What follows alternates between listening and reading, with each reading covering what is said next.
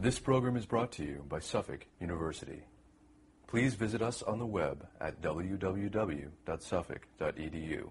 My name is Jessica Silby. I'm a professor here at Suffolk Law School, and I teach in the intellectual property concentration. And I'm doing this podcast primarily because I get a lot of questions from students as I teach intellectual property about possible careers when they graduate law school in the IP area. And there's a general misconception that you need to have a science background to have a career in intellectual property. And so I'm doing this podcast to tell people that anyone can be an IP lawyer, whether or not you have a background in science. And the reason for that is because many IP lawyers are transactional attorneys or litigators, and the only thing you need a science background for is to pass the patent bar. So the only reason you need a science background is if you're going to actually draft patents, that is, write patent claims that describe machines or biochemical compounds or any new invention that the patent office will be evaluating. Other than that, you can be an English major, a poli-sci major, as long as you have a law degree and you're interested in intellectual property. So let me tell you about some of the things that are possible to do with an IP background, other than drafting patents, which I should say is a really exciting field. You meet lots of interesting inventors and scientists when you do that, and you're contributing to the innovative commerce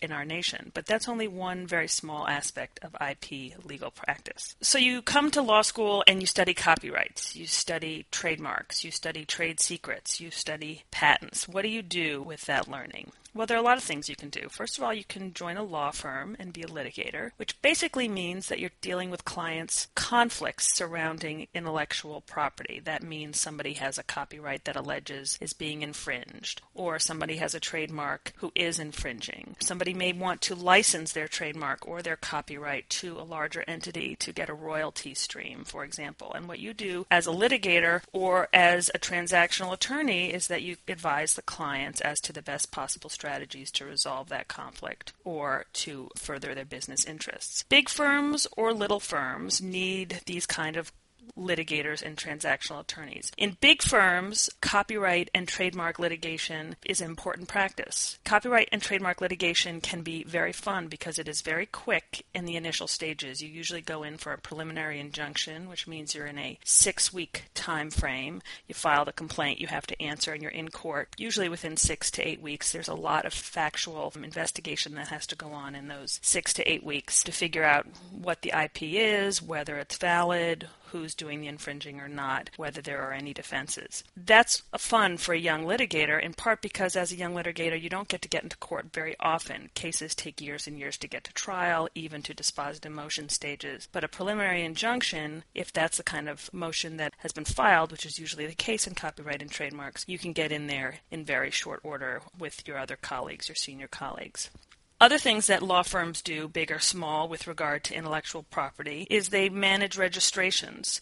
They conduct licensing deals, and they manage intellectual property portfolios. So if you're in the business side of a law firm, you might be working with software companies or biotech companies or even universities to make sure that everything's registered, everything's timely, everything's filed, and to build them or out-license them to make sure you're getting the maximum from your IP portfolio. You could also be, if you're working in a law firm, advising larger clients how to best get IP out of their company. So if you are advising, for example, a university, and the university has a technology transfer office, you might be advising them on how to best talk to their professors and their staff members about when patentable inventions arise in the university setting and how to know it, how to collect it, how and when to draft patents based on them. So you could be educating your clients to make sure that they're getting the most out of their employees with regard to intellectual property. Big firms and little firms these days have intellectual property practices. It is no longer something that is left to boutique firms, although there are some boutique firms that as another option. Those are exciting practices as well. Here in New England, we have several very well-regarded IP boutique firms, some small, only focusing, for example, on patent litigation and patent practice, some that are a little bit bigger and that span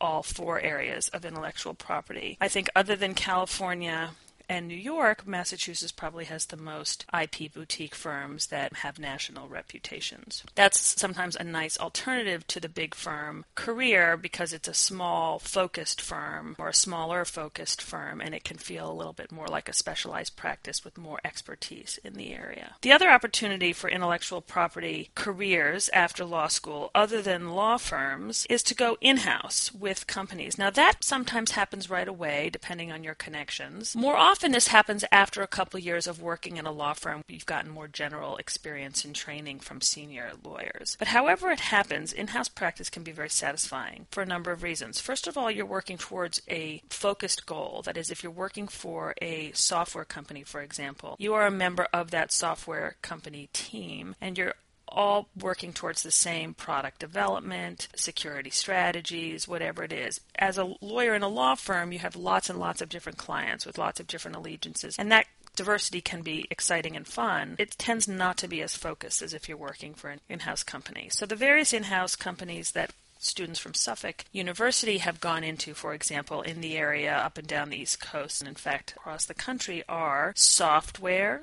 A lot of software companies here in New England. And in those cases, you're not only doing patents. I want to just reiterate, you're also working towards copywriting software, copywriting manuals, for example. Medical device companies, alternative energy companies, search engine services, manufacturing companies. Several of my students in the past couple of years have gone on to marketing companies, that is, in-house for labeling and product packaging advisors and consultants. That is a growing field given internet commerce. There's, of course, a huge biotech industry here. Many pharmaceutical companies employ Suffolk grads either in their compliance group, IP compliance, that is working with FDA regulations and antitrust regulations and things like that, as well as working explicitly with capturing intellectual property in the pharmaceutical development, product development, that is with either trade secrets or with patents. And then there are lots of media companies, and increasingly as I teach copyright and trademark, I have students who are very interested in trying to figure out how to break into, for example, the music industry or the film industry with regard to intellectual property. As music publishing and performing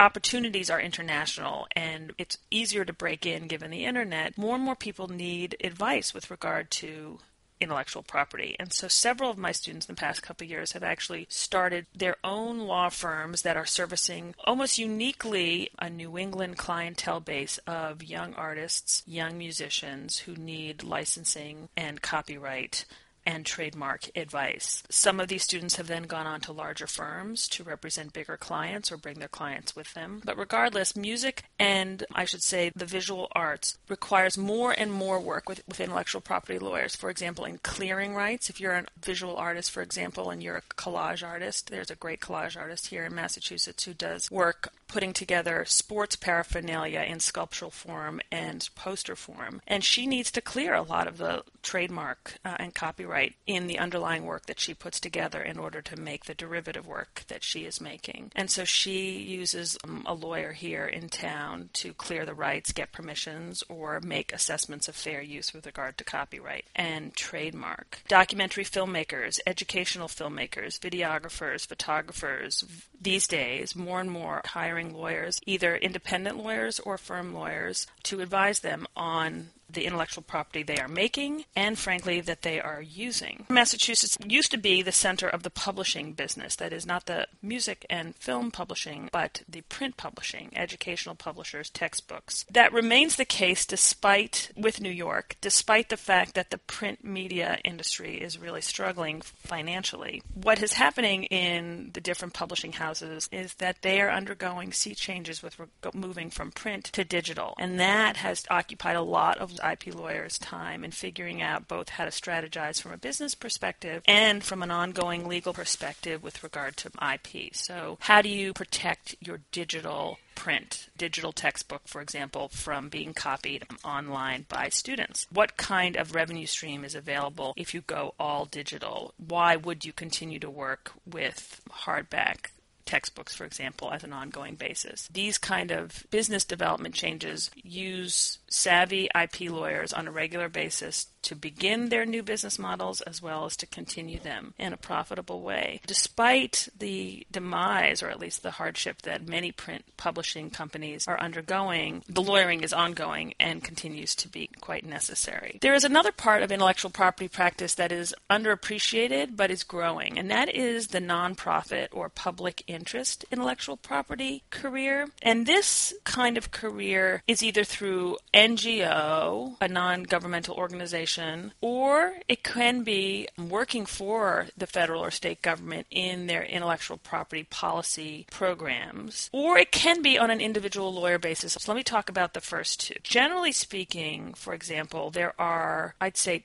10, 15 well-known organizations throughout the country that hire young lawyers who are interested in working on fair use issues in copyright and trademark, access to medicines, for example, in patent law, across different kinds of intellectual property. They are working on policy reform and taking undercapitalized clients who are either being sued or need to protect their rights in a court of law. So one such organization is Volunteer Lawyers for the Arts, which is a nationwide pro bono service to artists and writers, scientists and engineers even, who require legal help in managing mostly copyright, trademark, and trade secret kind of issues when they are otherwise unable to afford the assistance on their own. There are also nonprofit advocacy groups like Electronic Frontier Foundation, called EFF, which is based in San Francisco, which is mostly a litigation house that takes cases that become high profile and that are often very expensive to take all the way to an adjudication, like the Shepard Ferry case. If people would remember that case with the Obama Hope poster, EFF had a piece of that. There's a very famous first sale doctrine case with regard to CD packaging that EFF is litigating, and you can find them under EFF.org if you're interested. Another nonprofit IP group is called Public Knowledge, which is a DC-based organization working to protect internet transparency and network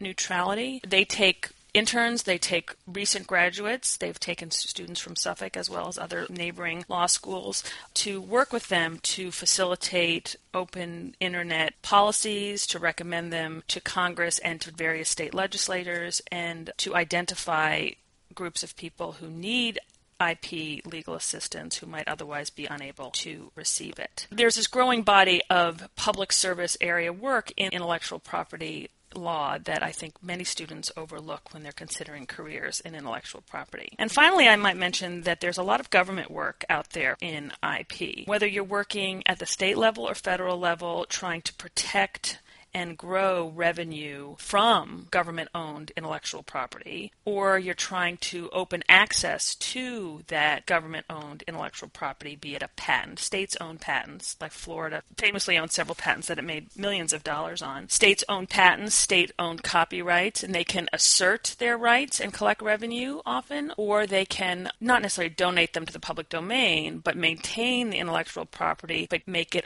accessible to all of its citizens. There are privacy issues that are associated with government-owned intellectual property and just privacy issues generally that relate to intellectual property law. So trade secret law, cyber law, and cybersecurity are issues that IP lawyers deal with regularly when they work for the government. Then there are the libraries and schools, which are subject to IP regulation and need to be advised by lawyers in the state and federal government. And then there's the litigation that goes on behalf of the state. Either the state is an infringer or the government potentially is an infringer, or they are the property owners and they are asserting rights under the intellectual property statutes. U.S. attorneys are regularly working in courts and as investigators to manage and to maintain intellectual property law on behalf of the government. This can concern antitrust issues, as I said, cyber piracy or other cyber crimes. The Google book search is an excellent example of where government lawyers got involved at the very beginning trying to assess the anti-competitive aspects of the Google book settlement on behalf of the public interest. So all of these firm jobs as a litigator in all aspects of intellectual property and transactions, in-house jobs working with trademarks and copyrights and licensing portfolios in almost all aspects of industry here in New England and across the country. As I said, technology, manufacturing, product labeling, media companies, etc. And then there's the nonprofit sector that I think, as I said, is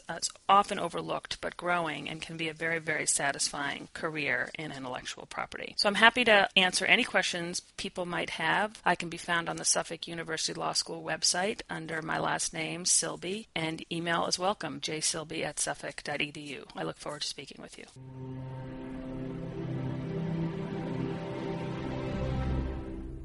This preceding program was brought to you by Suffolk University. Please visit us on the web at www.suffolk.edu.